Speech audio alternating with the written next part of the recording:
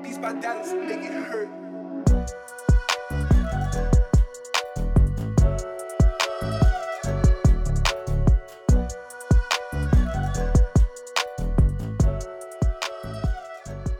All right, here we go again.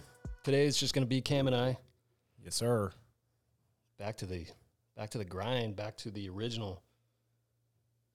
We appreciate Jared and Chris not killing each other last time that they were here, but we're back doing our thing. So, let me we talked about it. We decided to hit upon it. Let me clarify a little bit from one of our last episodes. You can call it a mistake, and I'll own it, especially for our gun enthusiasts. So when we're talking in the Uvalde incident, we're doing a follow-up on that today, but I mentioned something that the national media loves saying, assault rifle. And hopefully everyone knew what I was talking about, because when you turn on the news, that's exactly what you're going to hear. You're going to hear the word assault rifle. But that is not what it is. And in fact, it stands for Armalite rifle.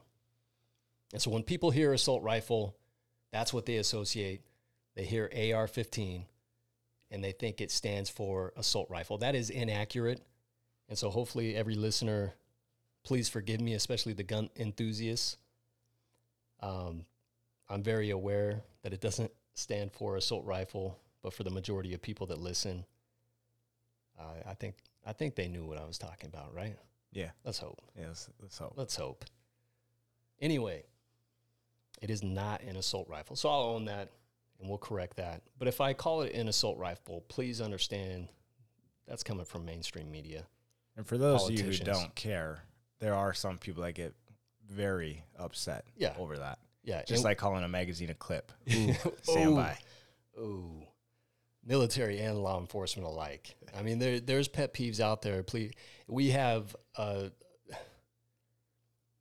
wide variety of listeners. I mean, we have all walks of life, but we do have law enforcement and military listeners, and I would much rather not get slayed again for those that it upset. So let me just lay that on the line. But we've got some news to hit immediately before we jump into the follow-up. We promised you guys that we would do a lot of research.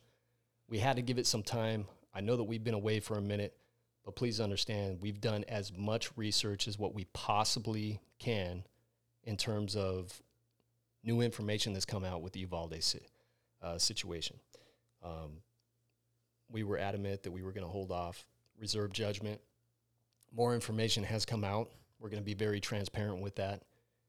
And we'll talk about the information that has not come out yet as well. But let me jump into something that's coming out of Portland. Cam, you and I just talked about this. You can imagine putting this in our back pocket. So, little update. This came from Police One in this news article. And it talks about a new hiring bonus that the city of Portland is throwing out there. This is weird. Like, I don't know that anybody could have anticipated that a bonus would be necessary to bring cops back to the city. Yeah. With the mass exodus that occurred. Or maybe not even mass exodus. Maybe citizens ran them out. Yeah. I don't know.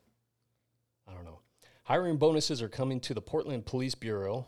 Again, this is reported by Police One.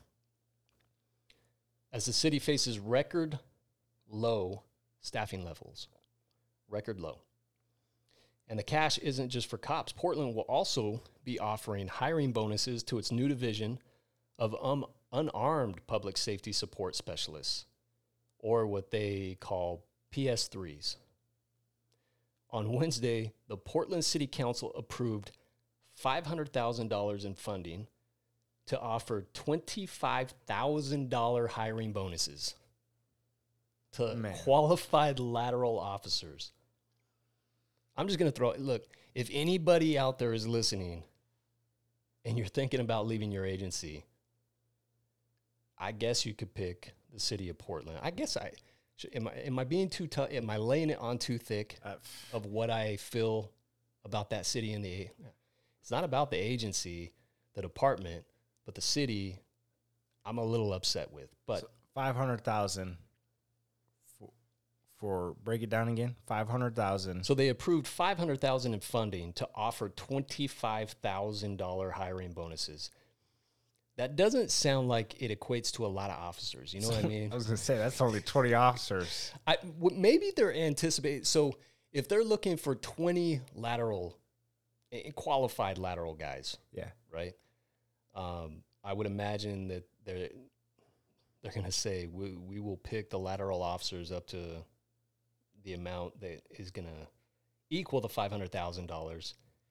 And then maybe just go for the academy newbies on the street. I don't know. Well, and offering bonuses to laterals is nothing new. Our agency's been doing it for a couple of years as well. But 25,000. Yeah, we're nowhere close to that. 25K. I'm wondering if there's, some stipulation on to get the 25,000. You probably have to hit quite a few boxes check, or maybe they just need a body at this point. Because I've been seeing some videos over there, and they need some help. Yeah. Like I said, I don't want to lay it on too thick. I think I've made my point as to my personal feelings. But $25,000, you do have to stay with the agency at least 5 years, according to the article. And I guess that's one of the stipulations. But, I mean, otherwise, the city could go after the bonus that they gave you. Yeah. And so, again, that's only for the lateral officers. It is up to $3,000 to $5,000 for the specialists. So, but again, if that's part of the 500,000 that was approved, maybe this is a multi-year thing. Maybe it's 500,000 every year. I don't know.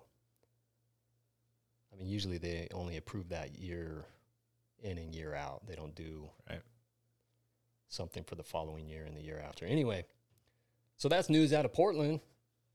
If any of our listeners are looking to, I don't know, maybe they're Trailblazer fans. I can't say. They won't be the only ones, though.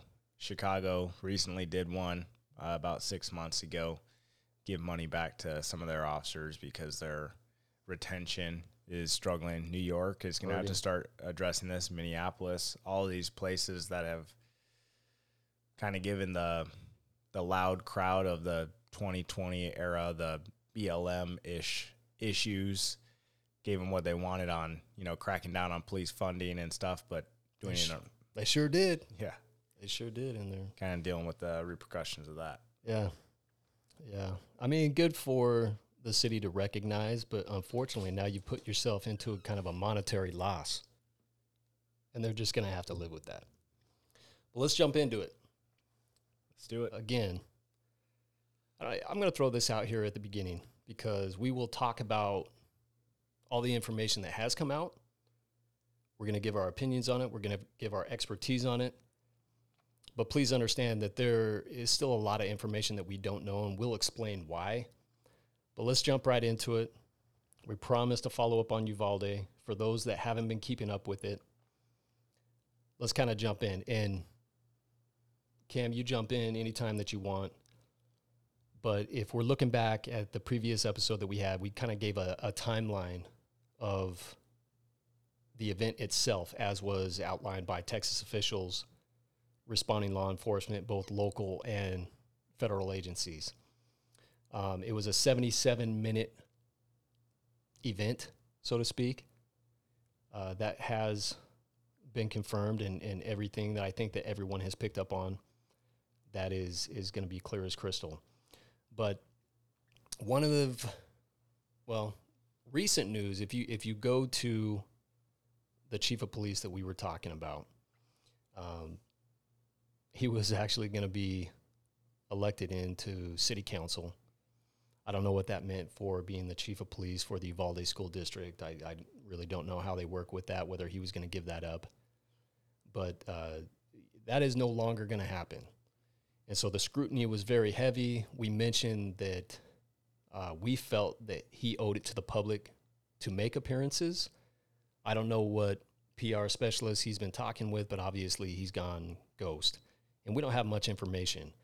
we do have a few interviews, but specifically one of the things that came to light after our last episode was the fact that he got on scene and ended up leaving both of his radios. And when asked why he didn't have a radio when he responded toward the school, he said he didn't want it to slow him down. You hear that same thing, Cam? Did you hear about that? I mean, let's start with that, because here's an important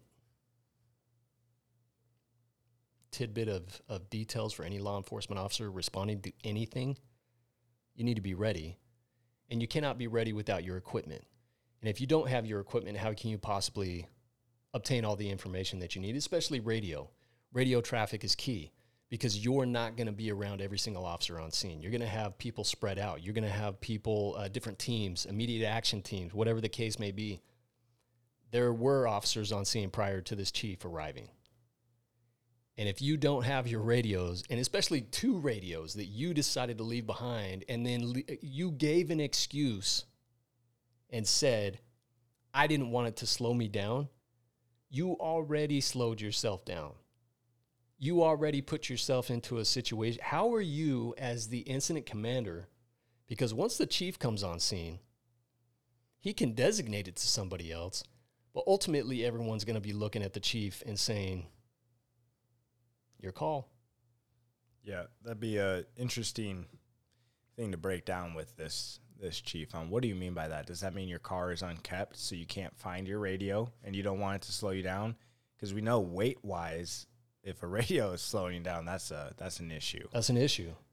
So it's got to be something like you're not organized, you're not ready for whatever the situation might be. But yeah, communication in law enforcement day in, day out is super important. But in a rapidly dissolving situation, a tactical issue, communication is a must. You go to the best of the military, communication, albeit they use a lot of nonverbal communication, but they train it all the time. And we recently went through active shooter, and if you don't practice it, it doesn't work. So you have to have ways that you're going to communicate. So for us, most of the time, it is going to be with your radio. You might have some SWAT teams that have worked together for a long period of time that they can do some nonverbal stuff. But even them, they have to communicate with the patrol officers and all that stuff. They need to know what the intel is coming in from dispatch, all that stuff. A radio is a must. It's a must. Now, a lot of people, especially who have been following it, and if you listen to our last episode, you're going to wonder, well, hold on a sec. Isn't that same chief the one that made the call? Hey, this is no longer an active shooter. It has turned into a barricaded situation. At what point did he obtain that information? Was it by radio, or did he make his way back to his radios? I mean, obviously, we have a very slow, it was a dynamic, emergent situation, slowed down, unfortunately, by law enforcement. So at what point did this chief obtain that information and say, do not act, everybody that's coming on scene, hold back. We're no longer in an active shooter situation, which we hit upon last episode, and we disagree with that. There were already people dead. There were already shots fired. You have to act. You have to get in there. Yep. And so there's a lot of things, and let me hit upon this before we go any further, because I think this is important for all the listeners and for anyone that's doing research and following this. So usually when media is looking for information and to obtain information from any given incident, it comes by multiple ways. It's 911 calls, body cameras, free given information from the police department or every agency that's involved. There's a lot of different ways that media comes up with the information that they obtain to put out to the public. I'm going to give this as a kind of a heads up. Here's why we don't have a complete breakdown of Uvalde even today. There's actually a loophole, and they call it the dead suspect loophole within Texas.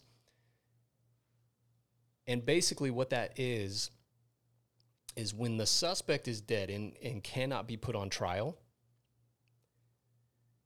there was a law put into place to protect the accused. Well, in this incident, it's basically been turned on its head, because now we have something that really has the right to get out to the general public, and answers need to be,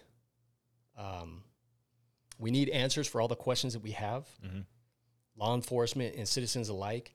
And there's a pushback currently with attorneys with the Uvalde School District and other agencies that were involved that is preventing media and others to obtaining body cam footage, surveillance within the school,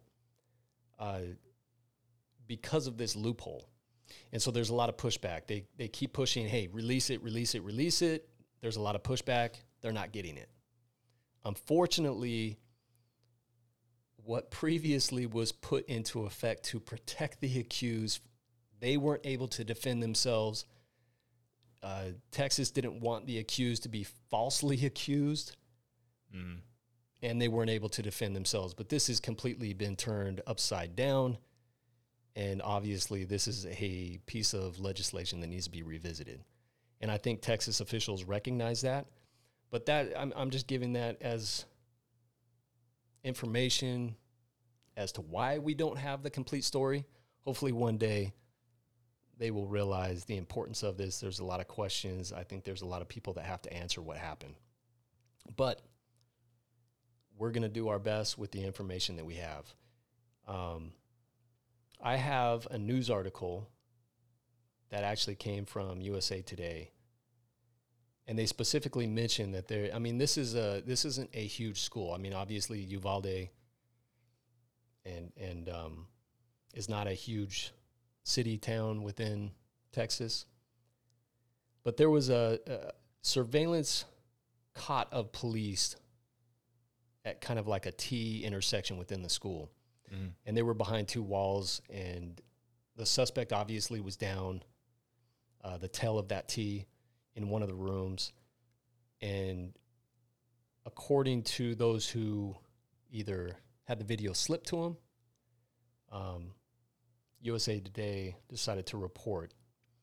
And it says, again, USA Today Network, the video shows the surveillance from inside the school. The 18-year-old gunman, dressed in all black with a backpack, casually walk into a rear entrance of the school carrying the AR-15 he purchased. AR, not assault rifle, for all of our gun enthusiasts. After his birthday, at 11:33 a.m., he pauses briefly at a closed classroom door decorated with the words "Welcome Class" before turning right into the main hall. He continues to walk uninterrupted down the empty hallway, past a bulletin board and hand sanitizer station mounted on the wall until he reaches room 111. The camera shows him turning to his left and unleashing a barrage of gunfire as he advances toward the room. A boy who apparently was in the bathroom is seen peeking around the corner before police later rescue him. 3 minutes after the initial barrage, a group of officers from the Uvalde Police Department and the Uvalde School District moved from two ends of the hall to converge on rooms 111 and 112, where the gunman was. The video shows them being pushed back by his return fire. For the next hour, the video reveals what experts have called one of the worst police failures in American history.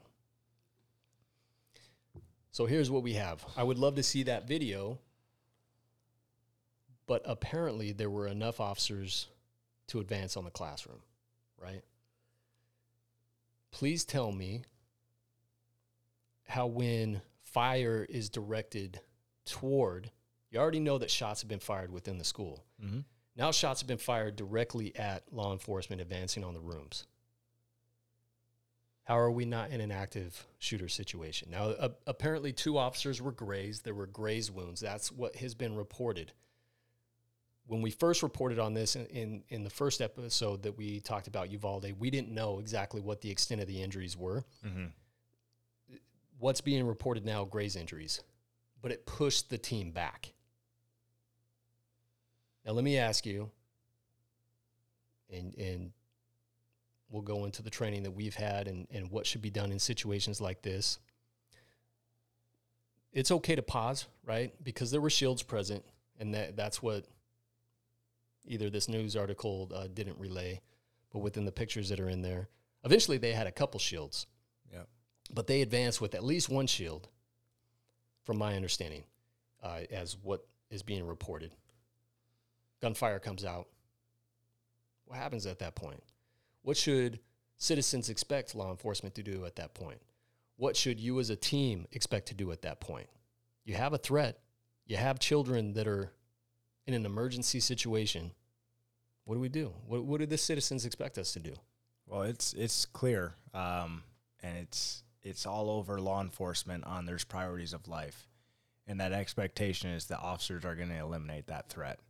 Now, yeah, it is human nature that when you take fire to take that step back, that's knee jerk. Okay, we get that, but you should be training or at least thought about what you need to do. So if he's around a corner, you're standing up and you come around that corner, he shoots, you do the knee jerk, jump back, drop to a knee, pop back out. So he's not expecting that. You gotta do something though.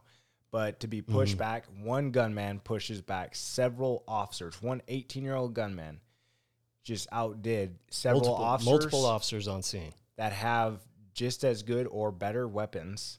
And like we talked about in the previous episode, they had just received as departments active shooter training. Yes. It is 100% something you need to, every officer that either may be listening to this, they do need to have a very real conversation with themselves that they need to understand that priorities of life, innocence, that's above you. And it is expected that you go in and deal with that. If you have a family, you need to have a very real conversation with your family that in those circumstances, I'm required to do that. Yeah, a retail theft, I'm probably not going to put myself in the chances of being killed over a candy bar. Nope. Active shooter, 100% you are expected to go in there.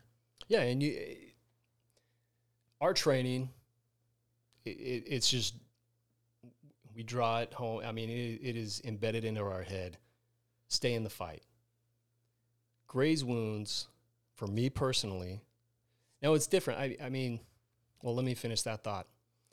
Gray's wounds, for me, especially when your adrenaline is high, is not going to be enough for me to stop. It's not. If it does take me down, we have been taught Matt's going to go in the back. Cam's going to step in front, and you're going to continue advancing on that threat or engaging in that threat. Yep. For the benefit of the individual, the innocents that are in there, the victims that are in there. And at this point, because you know that shots have been fired within the school, you have to act, and you have to, that training has to kick in. I don't know what their active shooter training entails, but we talked about it previously that nationally there is a standard that's being set for active shooters, is it not? Mm-hmm. I mean, you went to one of the trainings, active shooter trainings, as a firearm instructor for our department, and you train and you teach officers within our department to respond to these things. Would it be accurate for our listeners to hear that there is a national standard that is being set? Yes. And I think, and again, I can't speak for the training that they received. I just don't understand completely backing up to the T again. If you've advanced and you've gained that ground, please tell me when would be a good time when you're taking rounds and you know where that threat is and you know that there's innocence in that room. I'm trying to give them some benefit of the doubt. I can't connect it. I don't understand why they would give up that ground that they had gained in the advancement of room 111 and room 112. Yeah, tactics 101 is not going to teach you to lose that ground. You've lost significant loss of wherever that exchange of gunfire happened, if it happened in a doorway, you could have seen part of that room. Now you've lost that entire room. He could be anywhere in there. It's an adjoining room. He could now be in a different room. You had him pinned in one room. There's all sorts of things. There's been some comments about, well, they were waiting for a shield or something like that. I mean, if you're responding to an active shooter, and you should expect this from the officers, that's not an option. At that point, you have the tools you have. Shields for the most part, albeit they can be a benefit, but they're a lot of times more of a hindrance, and they kind of build some confidence where it shouldn't be. Those don't stop everything you would imagine they would stop. Right. Mostly just handgun rounds. So don't wait for that. If you have an AR-15, which a lot of these officers, because I've seen the images, they were ready to roll, and they had plate carriers, yes. which also stop more than that shield. Yes. They should be up there in that fight. And again, they just went through training. I can't imagine that whatever training they received taught them what went down at that point. I'm trying to give them the benefit of the doubt. It's just not connecting in my head. Well, on a side note, when I was in, this is where I'm talking about, people need to have very real conversations with themselves. It's one thing, everyone sits here, they read the article, and they're like, if that was me, I'd be in there, guns blazing, so on and so forth. Talk is cheap, man. Yeah. People need to have very real conversation. I was in the Marines, right? And right before we deployed to Afghanistan the first time, our first sergeant said, hey, I just got the intel where we're going. It's a very real spot. All of you aren't coming back. And then all of a sudden there were some Marines who were like, oh man, how do I get out? Like this, I didn't really think this through, like so on and so forth, right? That's in law enforcement. I mean, we deal with it day in, day out with just normal calls where all of a sudden there's a 250-pound intoxicated male who says, yeah, I'm not going to jail. Mm-hmm. And you'll see officers, brand new officers, like, ooh, I didn't expect someone to do that. I didn't sign up for this. So now you take that and you ramp it up 7,000%, and you've got an active shooter. Officers need to have very real conversations with themselves if they can do that. If they can't, just like I read in that one Texas breakdown on their protocol for this stuff, this isn't the profession for you. Absolutely not. And we hit upon that in the first round of talking about Uvalde. Not saying that's what these officers were going through. I don't know. Like we said, we don't know all the details. I think we had a mix, and I think it would be accurate nationwide, and no matter where you go, because we are talking about this, I believe that you can find that mentality in pretty much any department. I think you can find those individuals that just haven't experienced the gnarly yet, And when they do experience it, they shrink a little bit.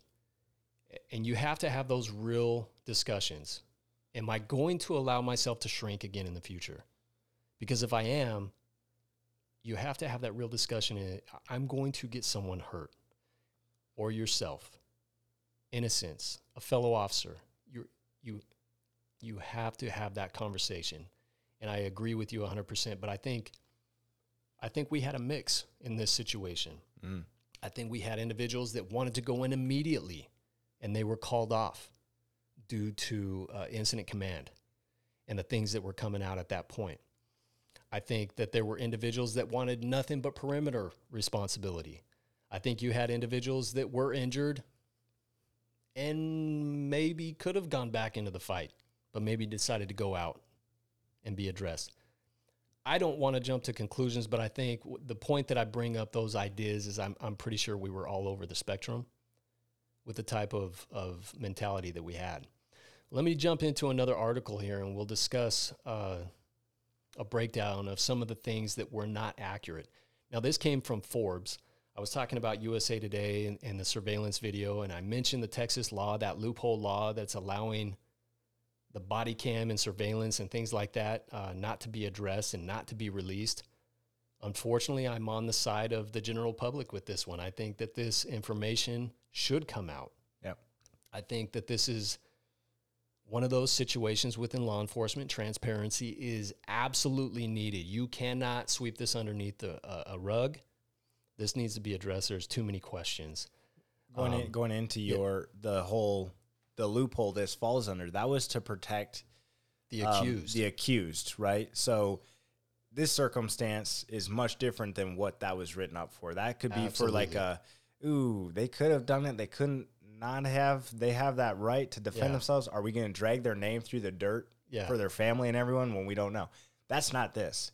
And this, not only is that not this, they're not, in my opinion, this is me just thinking, they're not releasing it because that city doesn't want to be held liable for what it's going to show. School district, city, Uvalde Police Department, the Uvalde School District Police Department. It's more to protect the government or those involved rather than the accused. And there's actually more. And Forbes kind of outlines this, and I was surprised because this is information that I had not considered, but I had not read in other articles. So Forbes breaks this down, and basically the article says, Uvalde shooting, here's everything that turned out to not be true. So I'm going to hit upon those points. Key facts. Quote-unquote brave resource officer, Texas Department of Public Safety Regional Director Victor Escalon retracted an initial claim Texas DPS Director Stephen McCraw made that a quote-unquote a brave resource officer confronted the gunman outside of Robb Elementary School, saying at a press conference last week, and let me give a little clarification, this came out June 4th, 2022, this specific article.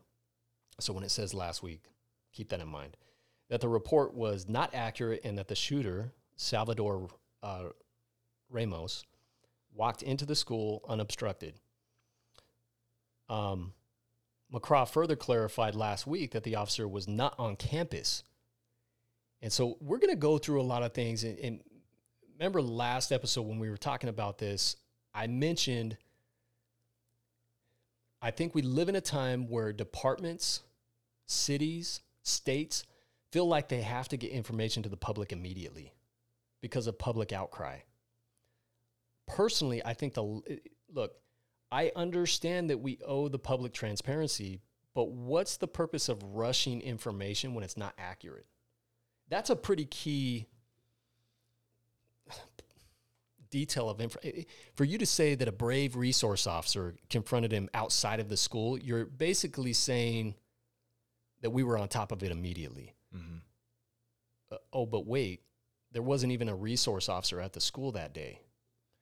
That's pretty, and when it comes to transparency, now you just shot a hole in your boat, right? Because that's 100% false. So what are you telling us that's true? So when it comes to that, transparency-wise, it's better to get the facts. Yeah. And here's another unfortunate fact. Officials have not addressed why the school resource officer was not at the school at the time of the shooting, according to Forbes. Quote unquote, here's another one, did contain him. McCraw initially said the first responding officers on the scene did engage immediately, that's a quote, with Ramos and did contain him in a conjoined set of classrooms, though he later said the first three officers entered the school minutes after Ramos, but he had already locked himself inside of the classroom and fired toward the officers from inside the classroom, causing graze wounds to two of the officers. But my understanding with the surveillance, and again, it's hard for me to confirm what I just reported to everybody off of USA Today and even as we're going through Forbes, because we don't have the surveillance. This is part of me and my call to Texas saying, stop this. You owe it to the public to release the surveillance. You owe it to the public to release the body cams. We need a lot more transparency when it comes to this. Without hesitation, again, that's a quote. Texas DPS Lieutenant Chris Olivares, I hope I didn't slaughter that, made a similar claim in an interview on the Today Show, saying officers responded within a moment's notice.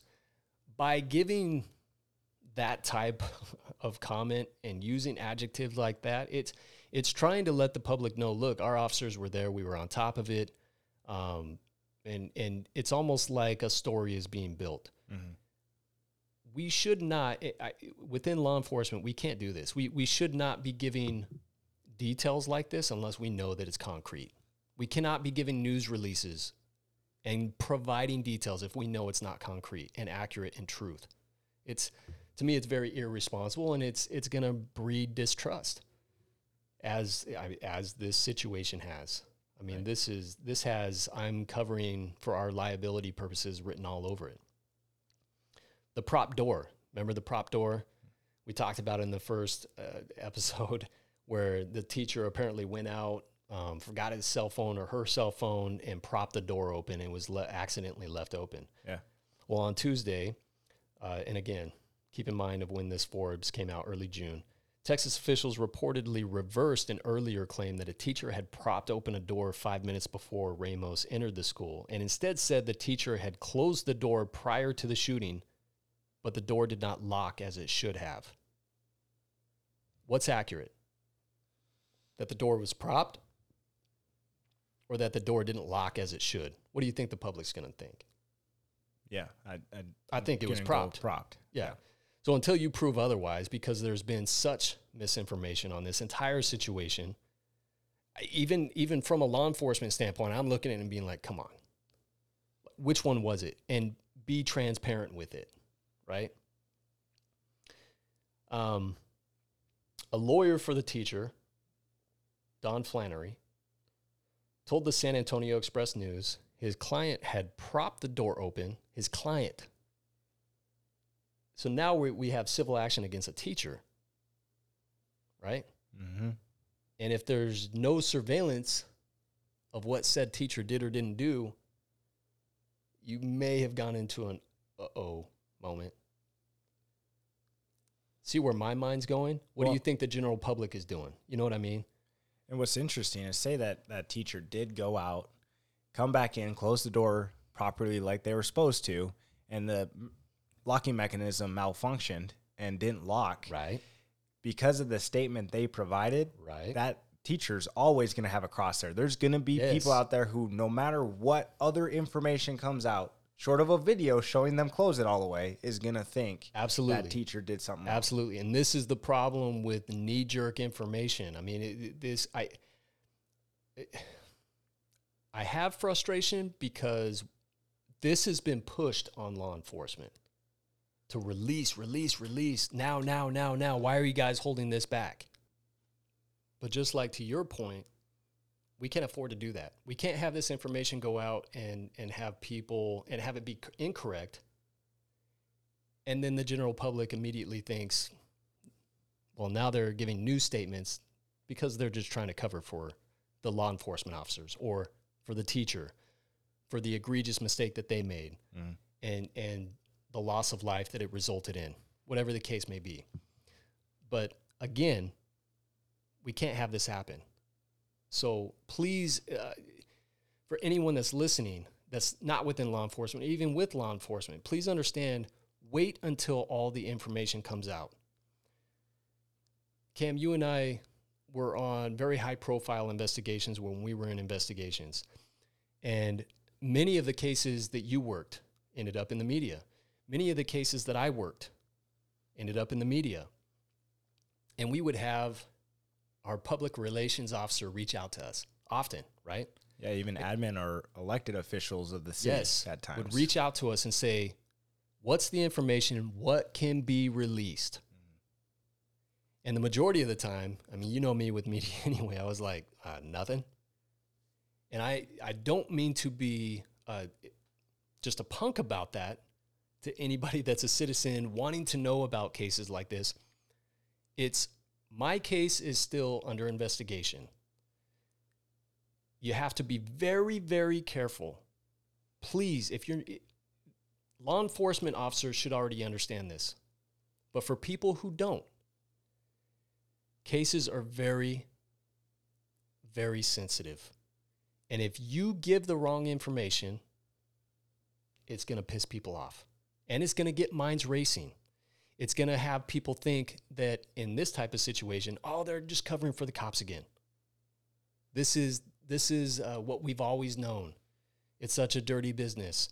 These are dirty cops. They didn't do their job. But that's the problem. And you can see that a teacher was like, uh-oh, Yeah, I mean, in something like this, obviously, media is going to expect something, but remember the words, it's an active investigation.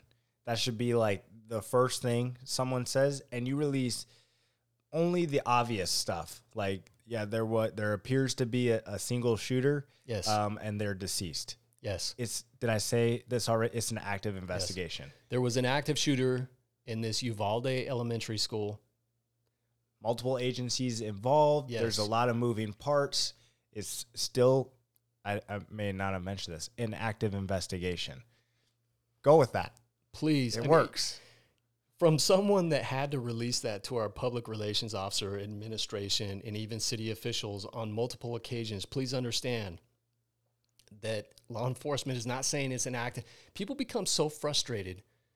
There's no patience. I think it's almost like a knee-jerk CSI type episode where they think that it needs to be resolved and answers need to be given from top to bottom, disposition, everything within an hour.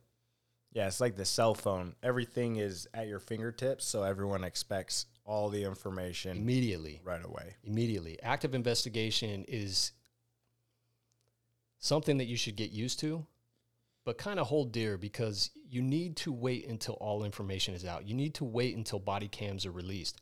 You need to wait until surveillance is released. You need to wait until all evidence has been collected and analyzed, processed. It's deep. Most officers that are involved in a shooting are not going to give information. They're not going to get a detailed interview right away anyways. Yeah. They're going to give most states have required like 4 different questions they need to answer just to make sure there's not a risk to public. Right. But in a critical incident, the officer's not interviewed right away. Right. So that alone is a couple days. Why are you trying to release information before that even happens? Exactly. Exactly. Moving on. So there was 5 minutes outside. So Escalon said last week, and again, since we've been away from it and people who aren't keeping up, this was in early June, this news article, that the gunman was outside of the school for about 12 minutes before walking inside and locking himself inside a classroom. But McCraw later updated the timeline, indicating that the shooter was inside the school within 5 minutes of crashing his pickup truck into a ditch outside. So again, even down to the little nitty-gritty, 12 minutes to 5 minutes, especially in a very dynamic and ever-evolving situation, 7 minutes is an eternity. I mean, you just doubled the time. You have to be accurate with all information that you release. Ramos in custody. Uvalde police initially claimed that Ramos was in police custody, but the department later clarified that a U.S. Border Patrol tactical team killed him after breaching the classroom he had barricaded himself in. Here's what we don't know. Officials still have not answered why the incident commander, Uvalde School Police Chief Pete Arredondo, and I mentioned it a little bit earlier, I don't know what PR specialist he's been talking to, but they have decided to go ghost. He has barely given much information. There was it's probably let us know what you're going to be asking. And the whole radio situation, I thought it was going to slow me down. He's given certain tidbits of information here and there. But in terms of giving a complete breakdown as to what he personally did and what information was given to him and why he made the decisions, we're all still waiting. So again, going back to it, Uvalde School Police Chief Pete Arredondo did not consider the school an active shooter situation, even as children and teachers from inside called 911 for nearly 40 minutes after police arrived. I'm going to play a sound bite that came from Good Morning America. I'll just give a little warning to our viewers. This is a 911 call. It's not going to have the little girl that called in, but this is a 911 call from one of the students inside the classroom with the shooter, and this was information that law enforcement was listening to. We do have a child on row 12. Are we able to, is there anybody inside of the building at this?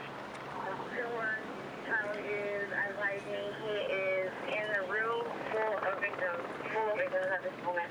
Texas law enforcement detailing those chilling calls from the children. She identified herself and whispered she's in room 112.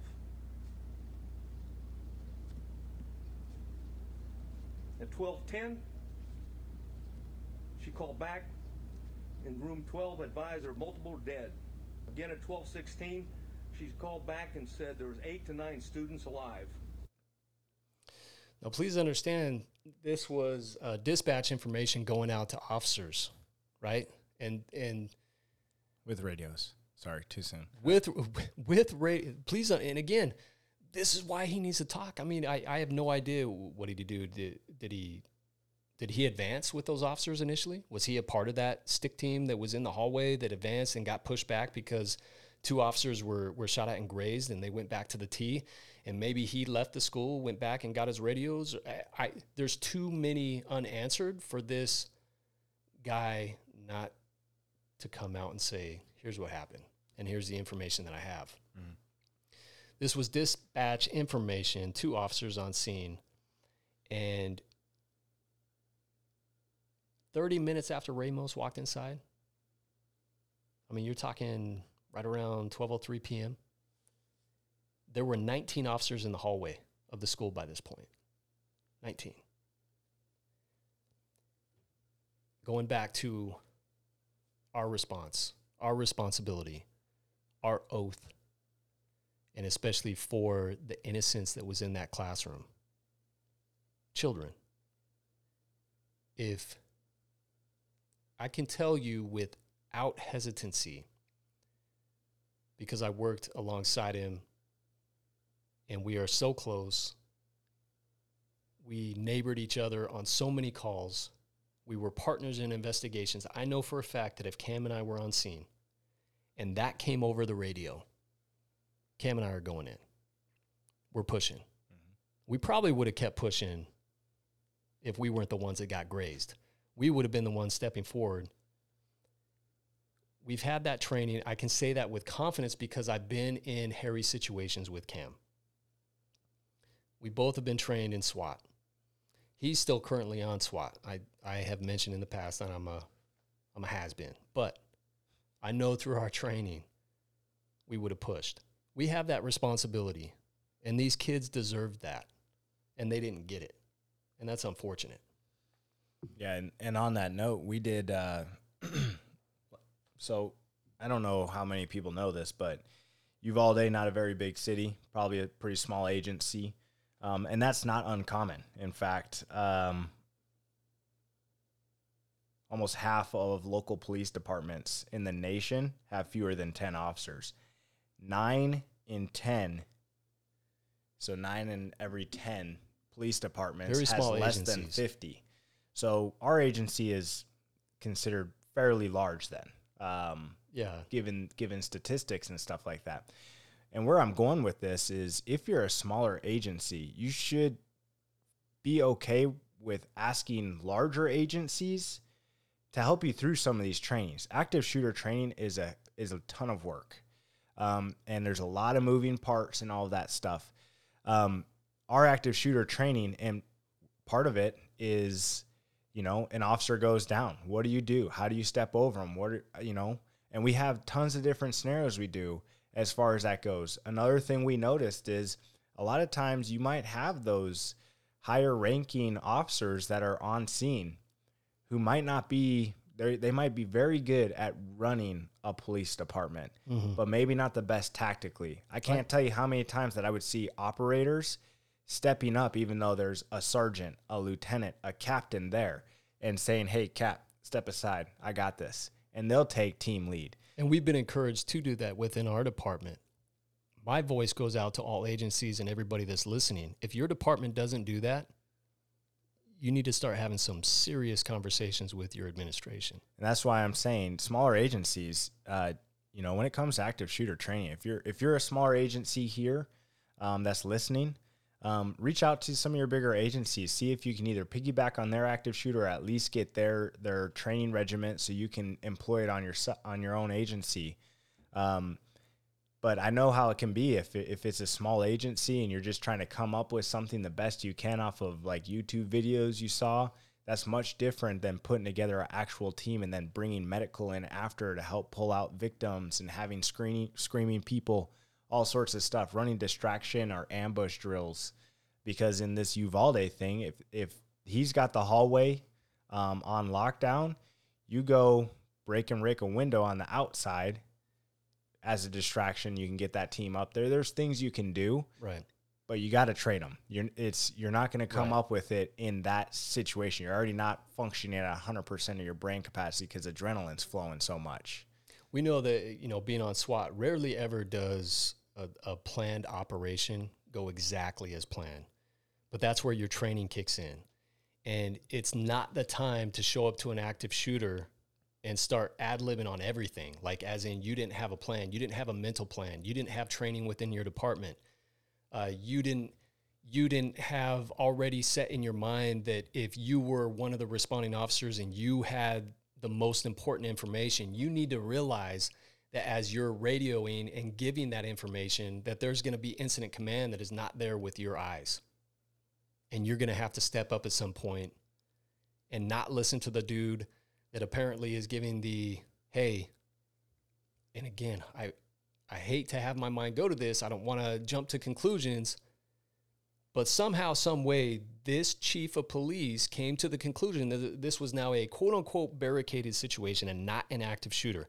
No clue how he got to that. And if he was told that from the boots on the ground and the people that were right there, that's the fault of the officers relaying the information.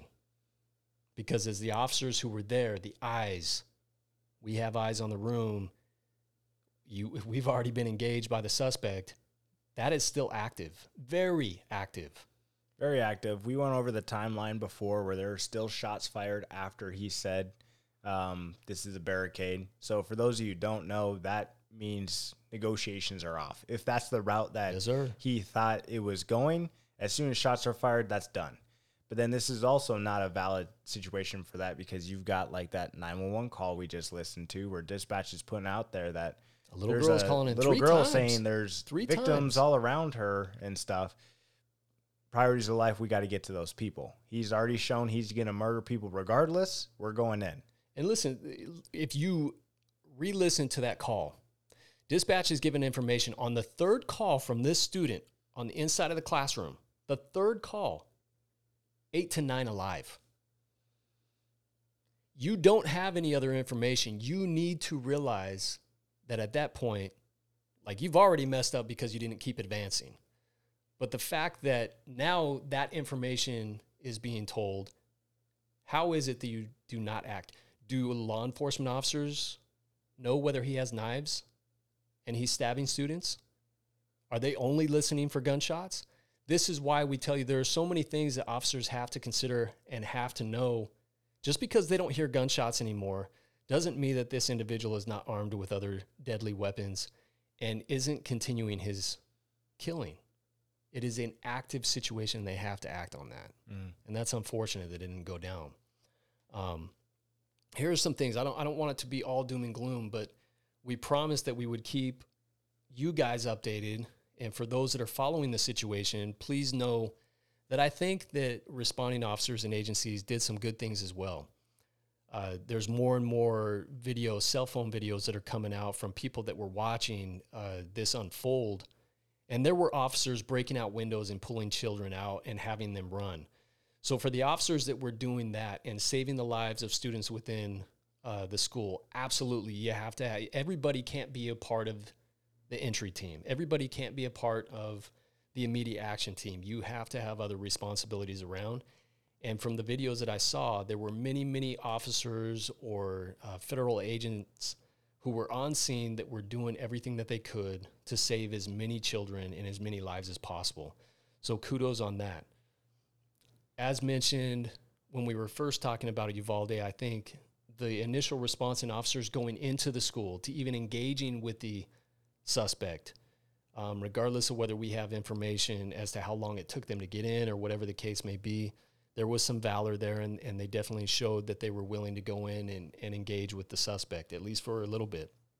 That portion is good. There were individuals that were relaying information. I don't know who had the correct information and who didn't.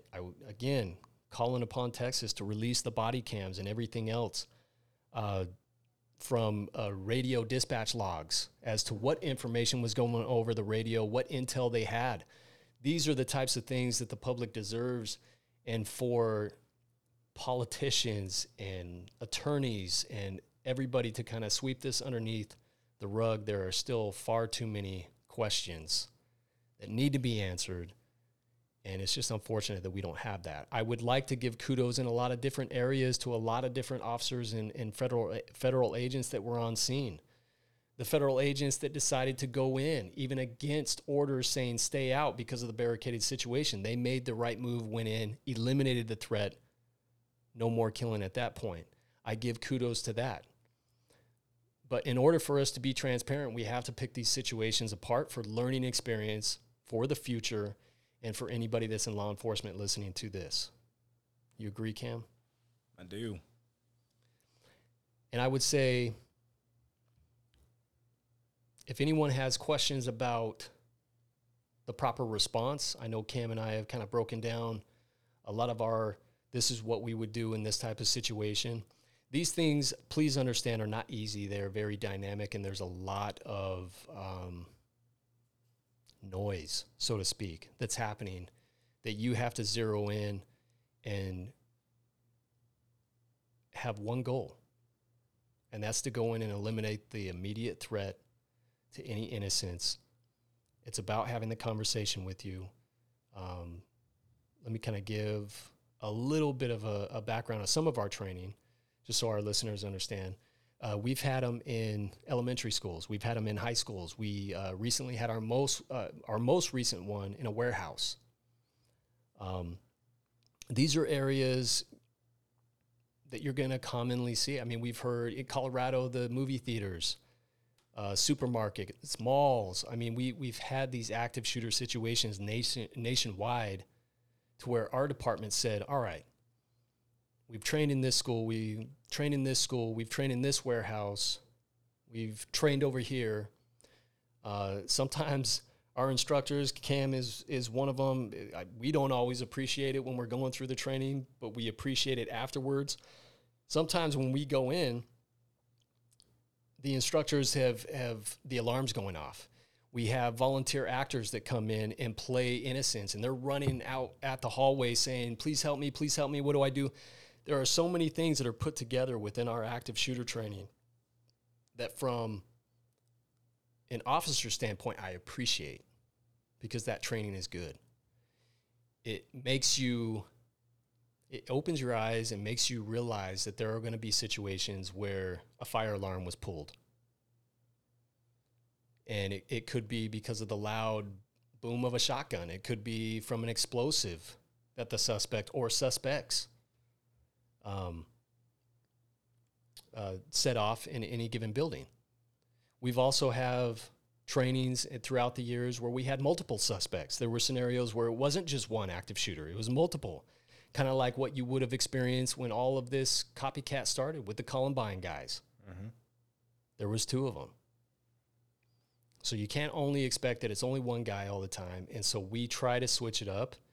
And since you're one of our instructors, my thanks goes out to you. I know you guys put a lot of effort into training our department, and I appreciate that. Have these conversations with your administration, have these conversations with your instructors, and hopefully everyone's getting the best training possible. Yep. So I think that's what we're going to end it as. Cam, unless you have something else you want to talk about. But again, I don't want it to all be doom and gloom. Please understand that we saw a lot of good things, and at least with the information that has come out. But unfortunately, most of the information that I kept reading article after article as to what has been released, it hasn't been very good. So continue to study, continue to educate yourselves, continue to help us clear these corners, and we'll see you next time. My dad's make it hurt.